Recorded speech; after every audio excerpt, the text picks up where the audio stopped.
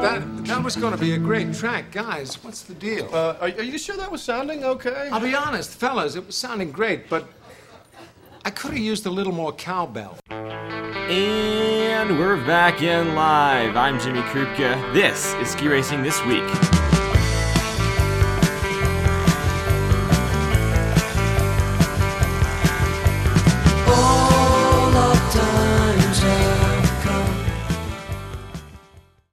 I decided to switch things up a bit, you may have noticed. That little ditty by the Blue Oyster Cult was inspired by a message that I got from Max Lamb, who wrote, quote-unquote, more cowbell, please.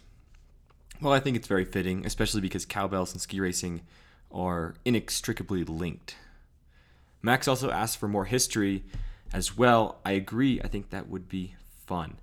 If you missed my last episode, there's a whole segment devoted to the entire history of American slalom skiing. The legacy, that is.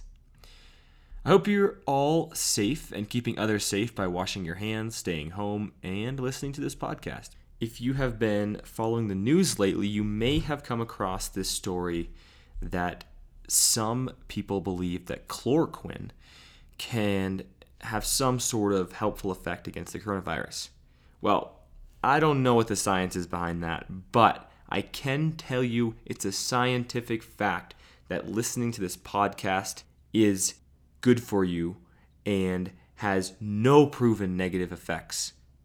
I also heard that telling other people to subscribe is even more helpful. So just keep that in mind. But seriously, I'm trying to reach more people. And you guys, my faithful listeners, are my only outlet for that. You can reach more people. Oh, I've got a fun fact for you before we get started. This was the first World Cup season since 1987, that's 33 years, that a nation other than Austria has won the Nations Cup, which is determined by the highest cumulative World Cup points for each nation. This year it was Switzerland, with Beat Feuz, Mauro Kavietzel, Corinne Suter, and Danny Yule leading the charge. We've got a great show for you today. Cindy Burlack, Masters champion and co-founder of Brass Foundation, calls in to talk all of the above. UNH ski racers Logan Slattery and Jordan Phillips give a perspective on how injured athletes are faring during stay-at-home orders. We finally take a caller from Boston who is determined to comment on the GOAT debate, and Helmut Ver gives us a home workout. We also have several World Cup athletes retiring from competition this season, and we will go through that list at the end of the show. Now, without further ado, Cindy Burlack. Cindy Burlack, thanks for being on the show. You're welcome. It's good to be here. So, how are things in quarantine? Where are you based right now? I'm based in Franconia, New Hampshire, which is pretty quiet anyway. So, it's really great to have the mountains right next door, in front of us. And our yard we've got a large yard, and I'm actually sugaring some maples. I have 7 buckets out, and I've been getting about 3 or 4 gallons every couple of days. Oh, so it's running. So it boils down to about a cup every few days, which isn't much, but it's a heck of a lot of fun to, scrub around the woods and get all the wood that needs to be burned and be outside. Yeah, that sounds like a great way to pass the time. Yeah. Make some good pancakes. Oh, yeah. So I know you are a very accomplished racer yourself. Tell me if I'm correct. Are you a national champion in Masters racing? Yes. Well, over the years, I've been to the national championships probably 5 times, and every time I've come in first or second, except for once when I was in Sun Valley and I fell in the Super G, so I didn't accomplish the overall, but I won the slalom. And I've been Masters racing since the early 80s. When I was still single and moved back to New Hampshire after being in California 10 years after college. And it was a wonderful social way of getting together with a lot of longtime friends, people who I knew through ski racing over the years. Mm-hmm. In my younger years, I was an Eastern racer. My family was not a ski racing family, but I really, just was attracted toward it since it was a way of getting together with people. And then at Middlebury College, I raced on the Alpine team 4 years, and also I raced Nordic 3 years at the same time. Wow. So when can you start masters racing? At what age? They've lowered the age from 21 to 18. Oh, really? To attract the younger group, yes. Huh. And there's one race that's called the Hockenberg race. It happens at Cannon. It's the oldest masters race in the country. And they really advertise it as a college race. So college kids can develop a team of their college friends and come and race. And a lot of kids do, a lot of them aren't necessarily on their college race teams, but have the background in ski racing. So it's loads of fun. A lot of times they dress up in costumes, and it's really a nice thing to be able to attract the younger crowd. Yeah, that sounds really fun. And it really shows you've got your whole... There's a lot of kids that go to college and just say they're done with ski racing, but I think, especially for those kids who still love the sport but don't get a chance to do it in college, this is a great opportunity for them. Where can you go to? How can you sign up for these races? It's nemasters.org, pretty much, or Google New England Masters. And it's under the umbrella of the U.S. Ski and Snowboard, so it's an official branch of it. We actually have a paid employee who runs the program, the whole Masters program nationally. And there are, I think, 5 divisions. We're in the East, of course, and then there are 4 out west in the Rocky... I don't know all the names of the far west and all those. And at nationals, we compete as a group, as a region against each other. So whatever region wins gets a special prize. But Gotcha. You can go on newenglandmasters.org, and you can go to also, I think, US Ski and Snowboard /Masters, and find out about the organization in your area if you are a ski racer or have some background in ski racing, or even don't. If you're an accomplished recreational skier and looking to improve your skills, it's a wonderful way of keeping on growing with your skiing. And there are camps in each region, so you can overcome your fear of getting back in the gates and just meet some other contemporaries who are also working on their ski skills. Well, that sounds awesome. So I urge anybody who's interested to go check that out. Are you still racing? Yes, I am. I just was about to go to the national championships in Steamboat, but they got called off 3 days before because of this big health crisis we're in. And it was very disappointing for me because I had trained all season. Going to more races than usual in the East. I went to a series in New York for the first time at West Mountain, which was wonderfully run by and the courses were set by my old friend from Middlebury, Steve Lathrop, and he did a great job there. And so it was really hard when they, just pulled the plug on it. But I know they were pulling the plug on everything at the time. Yeah, that's how it was going. So I remember I had a NORAM I raced at Burke this winter, and you foreran it, and it was the slickest, steepest surface I've seen in a long time, maybe ever. On that top pitch of Burke, it was a GS, and it was windy and gnarly, and I'm inspecting like, oh no, I'm scared. And I look up and I see you like smiling, like, let's do this thing, which was really cool. Oh, thanks. Well, that was a special day because it was the 5th anniversary of our son, Ronnie Burlack, his passing from an avalanche in Europe. And so I felt particularly honored and comforted that I was invited to, well, I actually wasn't invited, I asked if I could forerun, and the entire Burke community opened that opportunity up to me. And there were so many young people that were contemporaries of Ronnie's there, including 3 of the 4 young men who were with him on the avalanche in Austria. So it was just a way of being out in the community, and the coach of the University of Utah was also the assistant coach the day that the boys died in JJ. Austria. J.J. Johnson, and he was doing the blue dye on the course. So he made a big heart with a BA and RB on it, facing the crowd. So all the pictures that were taken in the finished corral had this big heart in the background, and it was just very heartwarming and a comforting way to get through that very tough day. It definitely was, yeah. And so in the wake of that terrible accident, you and Steve, along with Bryce's father, founded the Brass Foundation, which does some great things. Can you tell me about that? Bryce and Ronnie Athlete Snow Safety Foundation. That's correct.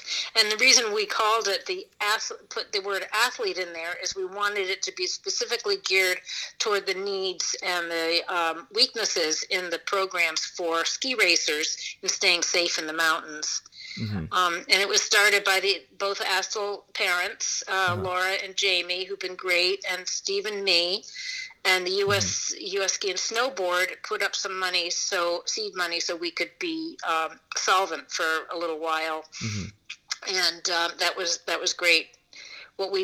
Our main focus is education, so spreading the education of avalanche safety throughout the ski racing community, and aimed at not more so at the coaches, but making sure that at the coaches level. Who, of course, are supervising the young people. And we know in ski racing, it's a very hierarchical organization where an athlete needs to listen to the coach. Otherwise, the athlete doesn't progress and doesn't really make it possible to carry on a high-level program or any level, really. So the coaches are really very big part of our, targeted audience in our education.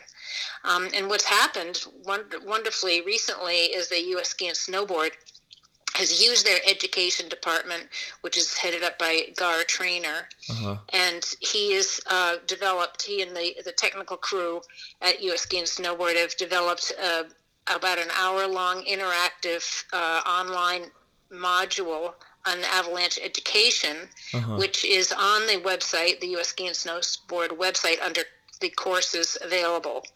Okay. And it's a way of everybody having access to avalanche education. Now, it has not as yet, as far as I know, been required by every coach to take before they can register, but I think that might be in the works. I know there's a shorter version of that online education being developed for every member over 18, that they will have to take a very short module, which I think will be about 15 or 20 minutes on avalanche education before they can re-register for next year as a member and compete. Well, that's awesome. I think I think it's really important. And as an Eastern skier, I didn't really know much about avalanches at all, because there aren't really you don't really think about it in the East. But then a lot of Eastern kids like me go out West, and so now this is my second year fully living out West, and I haven't had a chance to do a avalanche course yet, but I've read up on it a bit.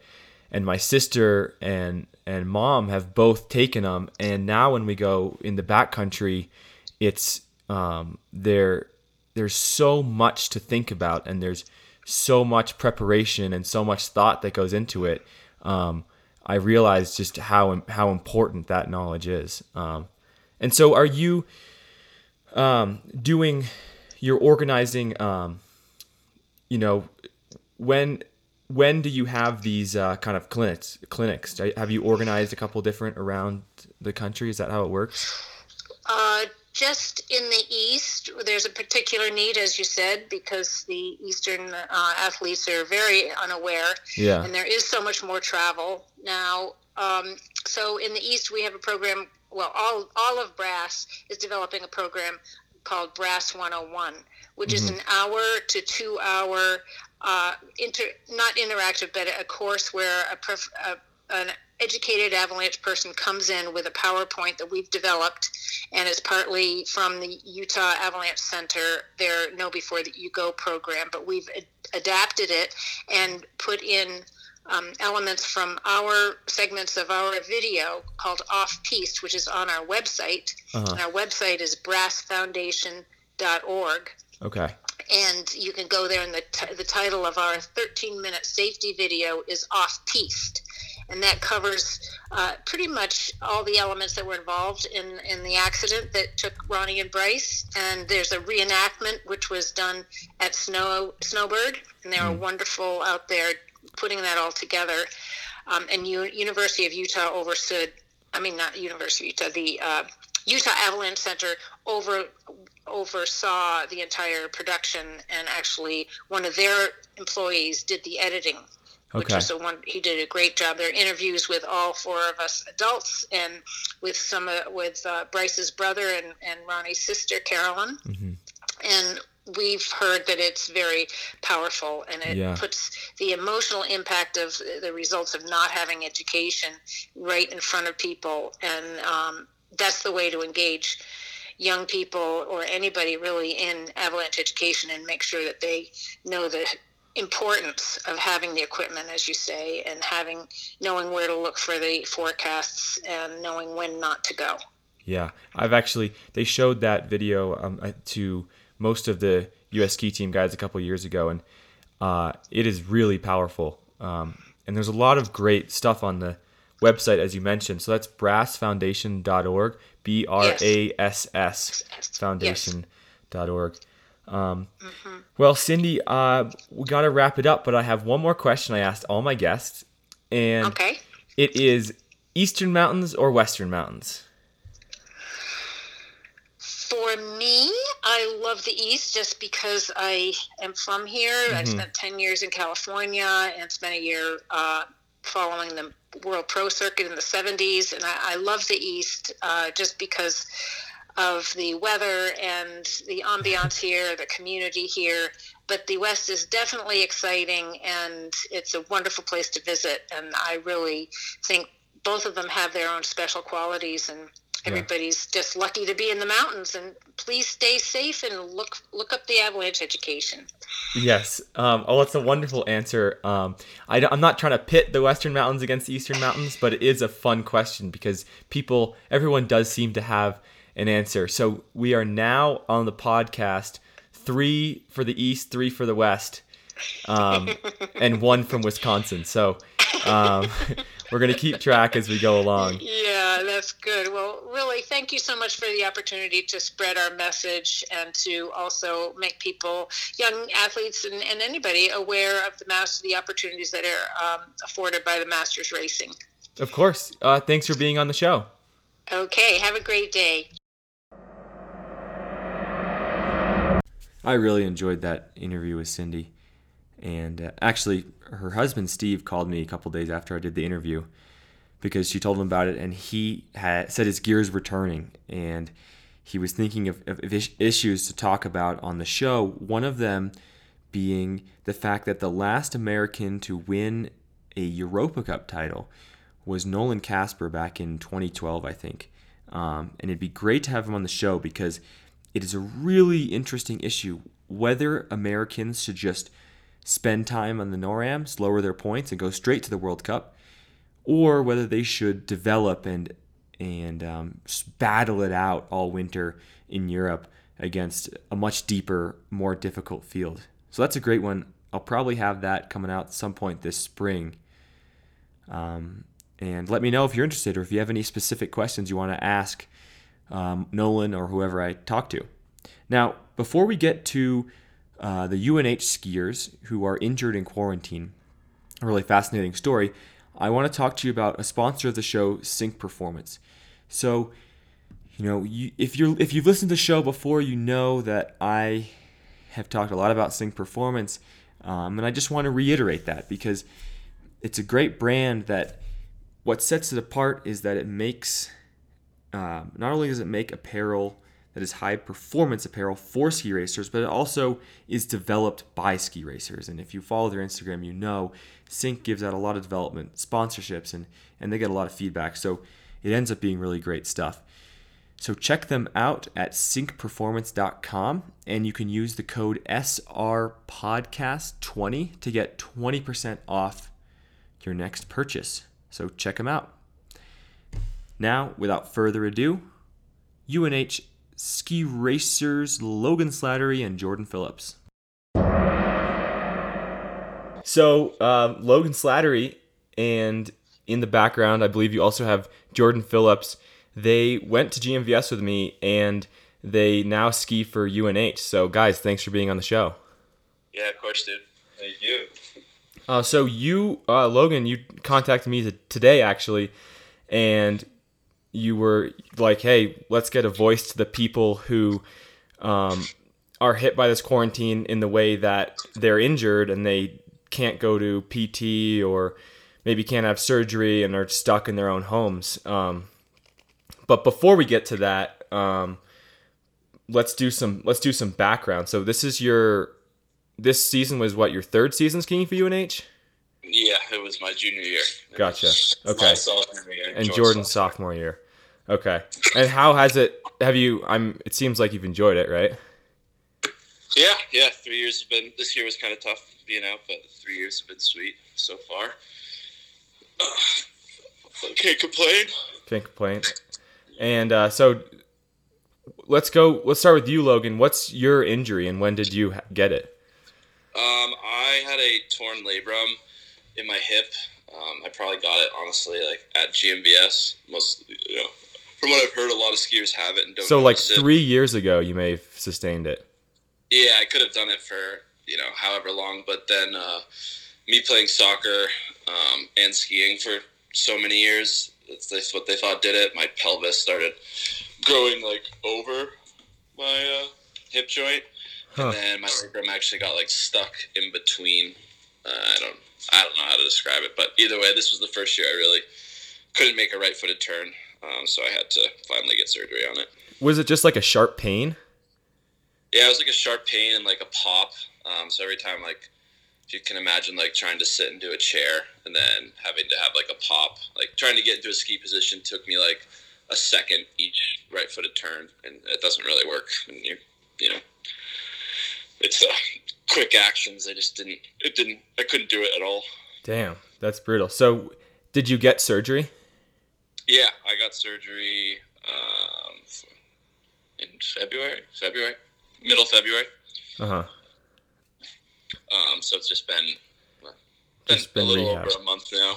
Uh-huh. But now you're holed up, quarantined at home, and what sort of resources are you lacking? Well, when I was first going through rehab, I obviously had the full access to the gym and the training room and all the trainers. So I was in there every day, twice a day probably, spinning and doing upper body workouts. But since then, we actually had to go into our locker room and we have a spin bike in the basement with a janky bench setup and a mat. A single mat. Yeah, a single yoga mat, maybe two. We're just trying to make do with. A couple kettlebells. I don't even think I've used those. Yeah, not much. Yeah. So Jordan, are you in the same boat? What was your injury? Yeah, I crashed at the UVM Carnival and I sustained a complete calf laceration just to the bone. My ski just sliced through the muscle, and I had the POC protective shorts on, but it hit me right where the Kevlar material ended. So it just went straight through my suit, straight through all the cotton, straight through all of my gear, and that happened January. I want to say 24th. So I'm just I'm getting back to walking and stuff, but now that I can't go into the field house and work out or get a massage for the scar tissue, it's just kind of idled right now. Oh yeah, it's just basically the recovery's been put on hold, it seems like. Oh yeah. Logan and I have been going through it together, really. Are you guys being your own physical therapists for each other? Kinda. I guess something like that, yeah. The first 2 weeks I was injured, he was my chauffeur, my cook, my everything, and then I was starting to get back on my feet a little bit, or crutches, and I a little more mobilized. And then he had surgery, and then I was kind of his chauffeur and his go-to guy, so it kind of flip-flopped. Oh, damn. So Yeah, it's been back and forth. you guys have just been helping each other through it. So, you know, this is, I'm glad you talked to me about this, because this is something that a lot of kids are dealing with, I think. And I actually heard about someone who tore their their MCL right before elective surgery stopped, so they can't get surgery until this whole thing is over, which delays them too. So, what are some ways you guys have been getting creative in terms of your recovery, but also in terms of like staying sane in quarantine? It's definitely, honestly, if anything, kind of being injured has given us something to do in a weird way. Like, In terms of working on your recovery? yeah, it's definitely going slower now, but my rehab luckily was, consisted of just mobility and being on the spin bike for like an hour a day. Mm-hmm. But the scar tissue, like Jordan was talking about, not being massaged. It's just building up. Yeah, it's just building. You can actually, like, if you feel my scars, it's just building up scar tissue, and it's rock hard. Wow. So that part's been tough, and I don't know. I think the biggest thing that's been keeping me going is, I still have my return to snow date, which is late July. So that's kind of been keeping me sane, because it's not like that's been put on hold or anything quite yet. Yeah, that actually seems. I think things will be back and running by then, by July. Yeah, one would assume at least. One can only hope. Yeah. Yeah. Well, hang in there. Oh, I have one more question for you both, actually. The classic question on this podcast is now Eastern Mountains or Western Mountains. I think I know what you guys are going to say, but I need the votes. So hit me with In it. terms of what? Racing or skiing? Just in general, if you could pick one or the other, which one are the better ones? What does Devil's Glen in Ontario count as? Is that west or east? Ontario. That's kind of Midwest, isn't it? All right, well, I'm going to throw a curveball at you and pick Midwest. Okay. So Yeah. that's a vote for Midwest. Yeah, particularly Devil's Glen. Devil's Glen. A vote for Devil's Glen. All right, Jordan, what is it for you? Jeez. You're from Quebec. Yeah, I'm from Montreal. I'm gonna stick with the East, honestly. Nice. I'm gonna Nice. stick with the East. I like to hear that. Well, Yeah. I have to count up all the votes at the end of the show. We're pretty even. Last episode, we actually got a Wisconsin vote, so maybe I'll lump that in with Devil's Glen. Yeah, but make sure it's particularly Devil's Glen. Okay. Yeah. Should I say the name again so that people know? Devil's Glen. Yeah, Let them know. Let them know. Yeah. I think the Devil's McCon Glen. started it. Okay. Yeah, legacy. No, Legacies. They just got a whole lot of free advertising just now. Got to keep it going. Yeah. Oh yeah. Keep the dream alive, baby. All right, guys. Well, Jordan Phillips and Logan Slattery, thanks for the call, and thanks for letting us know about this part of the coronavirus impact. Yeah, of course. Anytime.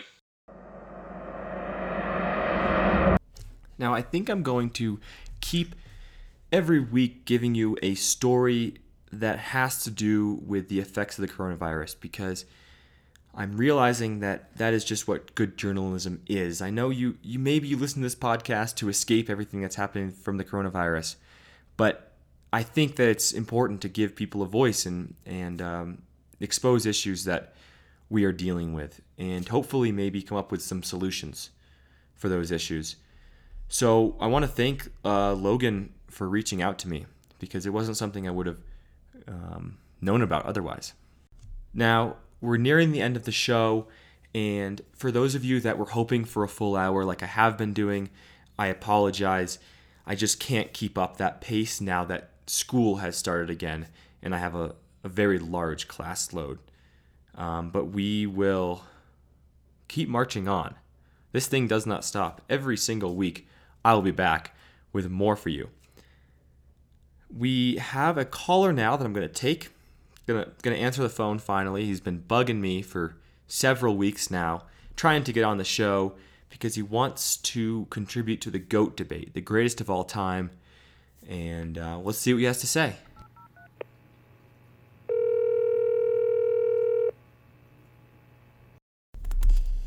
Yeah, look, thanks for taking my call finally. Yeah, so no here's problem. the deal. You were talking the other day on the show about the GOAT ski racer. Yeah, I was. Is there even a debate? It's obviously Marcel Hirscher. 8 overall Globes, are you kidding me? That's more titles than Tom Brady. Man, I could talk about Tom Brady all day. His ability to move in the pocket and how he keeps his body in shape. A lot of massages, you know. We can't talk about Tom Brady all day. I'm sorry. I'm a Patriots fan, and I understand it all. But one question: what about Ingemar Stenmark? Why is he not the greatest of all time? Mark who? I know a few Marks. I know Mark Davies, Mark O'Connor, but I never heard of a Stenmark. Yeah, well, he had 86 World Cup wins, which is the most ever, more than Hirscher even. Yeah, well, he probably skied in the Stone Age. I'm talking shape ski era. Okay, that's fair. Well, Danny, thanks for the call. Well, we've got Helmut Verhe back. He is giving us a tip on home workouts. So, Helmut, what do you have for us today? Well, Jimmy, you must bend the knees. Okay, you mean like a squat? Yes, Jimmy, bend the knees. How hard is this? Well, I'm just trying to clarify. Bend the knees 100 times. Okay, 100 times, do 100 squats. Yes, and then if your legs are tired, you stop. If they are not tired, you go again, and again, and again. Okay, so you were just doing air squats until you get tired. Yes, you want to get fit or not? Helmut, it seems you seem a little down today. Are you bummed that Austria didn't win the Nations Cup for the first? No, I'm not. I'm not bummed at all. Is this okay? 30 years of Austrian dominance. This is okay. Okay, it sounds like you're okay. This is okay. Yeah, this is okay. Okay, well, okay. Helmut Verhe, everybody. Thanks for being on the show. Well, our last segment for you today is the retirees. I think we should honor them. So first up is Tina Weirater from Liechtenstein, and she was really the only one from Liechtenstein on the World Cup in the past 15 years, battling for podiums alongside Lara Gut and Lindsey Vonn. She has 2 Super G Globes in 2017, 2018, an Olympic and a World Championships medal. She's 30 years old. Then there's Mats Olsson, the Swede, really the face of Swedish GS. There wasn't really anyone else for the past several years. He had a 2017 victory, but it was parallel GS in Alta Badia. He was in the top 7 for GS between 2017 and 2019, and in 2019 and 2018, he had a couple heartbreaking second runs where he was either leading or close to the lead and fell or otherwise messed up. So then there's Fritz Doepfer, who people kind of forgot about, but he's the German. Between 2012 and 2016, he was Felix Norreiter's right-hand man, and he was in the top group in those 5 years for GS and slalom. And then he got injured and struggled to make a comeback. He actually visited the NORAM circuit in Berck last year in his comeback attempt. But he's another guy that should have won a World Cup, basically got as close as you could get. But he is 37 years old. Then there's Nina Løseth, the Norwegian woman who has 2 World Cup wins. She's a great GS skier, but really good slalom skier. In the top 10 for 6 separate seasons in slalom between 2008 and 2020. And she actually ended this season being 6th in the world, and she's only 30 years old. So another maybe early retirement. Not judging any of these decisions, obviously. We are just celebrating their careers. Peter Phil is next. He is the Italian speed meatball. You may know his goatee. You may know him from his legendary performances at Kitzbühel. 2013, he had a massive crash. He rode up on the A-net and did a flip. 2016, he comes back and wins the race with an epic run. He's got 3 Globes and went back-to-back in downhill Globes in 16 and 17. And he is now 37. You could tell watching him in the first half of the season, his body was just not able to take the punishment anymore. And last but not least, Andre Müller. Müller? I'm not sure exactly how to say his name. Someone Swedish, please correct me. We need a Swedish or Norwegian on the show to help me pronounce these names. But he was just an example of pure class and pure consistency. Between 2005 and 2020, only once did he end a season outside the top 15 in slalom. And he is 37 now. And if you'll remember, in the 2018 Olympics, he took home the gold in slalom after Hirscher and Kristoffersen couldn't handle the pressure. Andre was just, an example of grace under pressure, if you will. So there may be more, but those are the main ones. And we are grateful to all of those skiers because each one of them, I remember watching epic runs and really inspiring performances, and they definitely raised the level of competition. So good luck to them in their future pursuits. Well, that's our show. Remember to email skiracingthisweek@gmail.com or DM me on Instagram at Jimmy_who_. If you have any comments, questions, grievances, suggestions, everyone's part of this thing. I'm just the mouthpiece. Also, hit the subscribe button. Helps me out, and it helps you out because it automatically downloads the episode and gives you a notification when it comes out, which is every Thursday, but you knew that. Anyway, stay safe, wash your hands, stay sane, listen to some music, dance, go skiing if you can, do your homework, enjoy your Zoom calls, and I will be right here next Thursday. So until then, I'm Jimmy Krupka. This is Ski Racing This Week, Ski Racing Media's official podcast. Ski you later.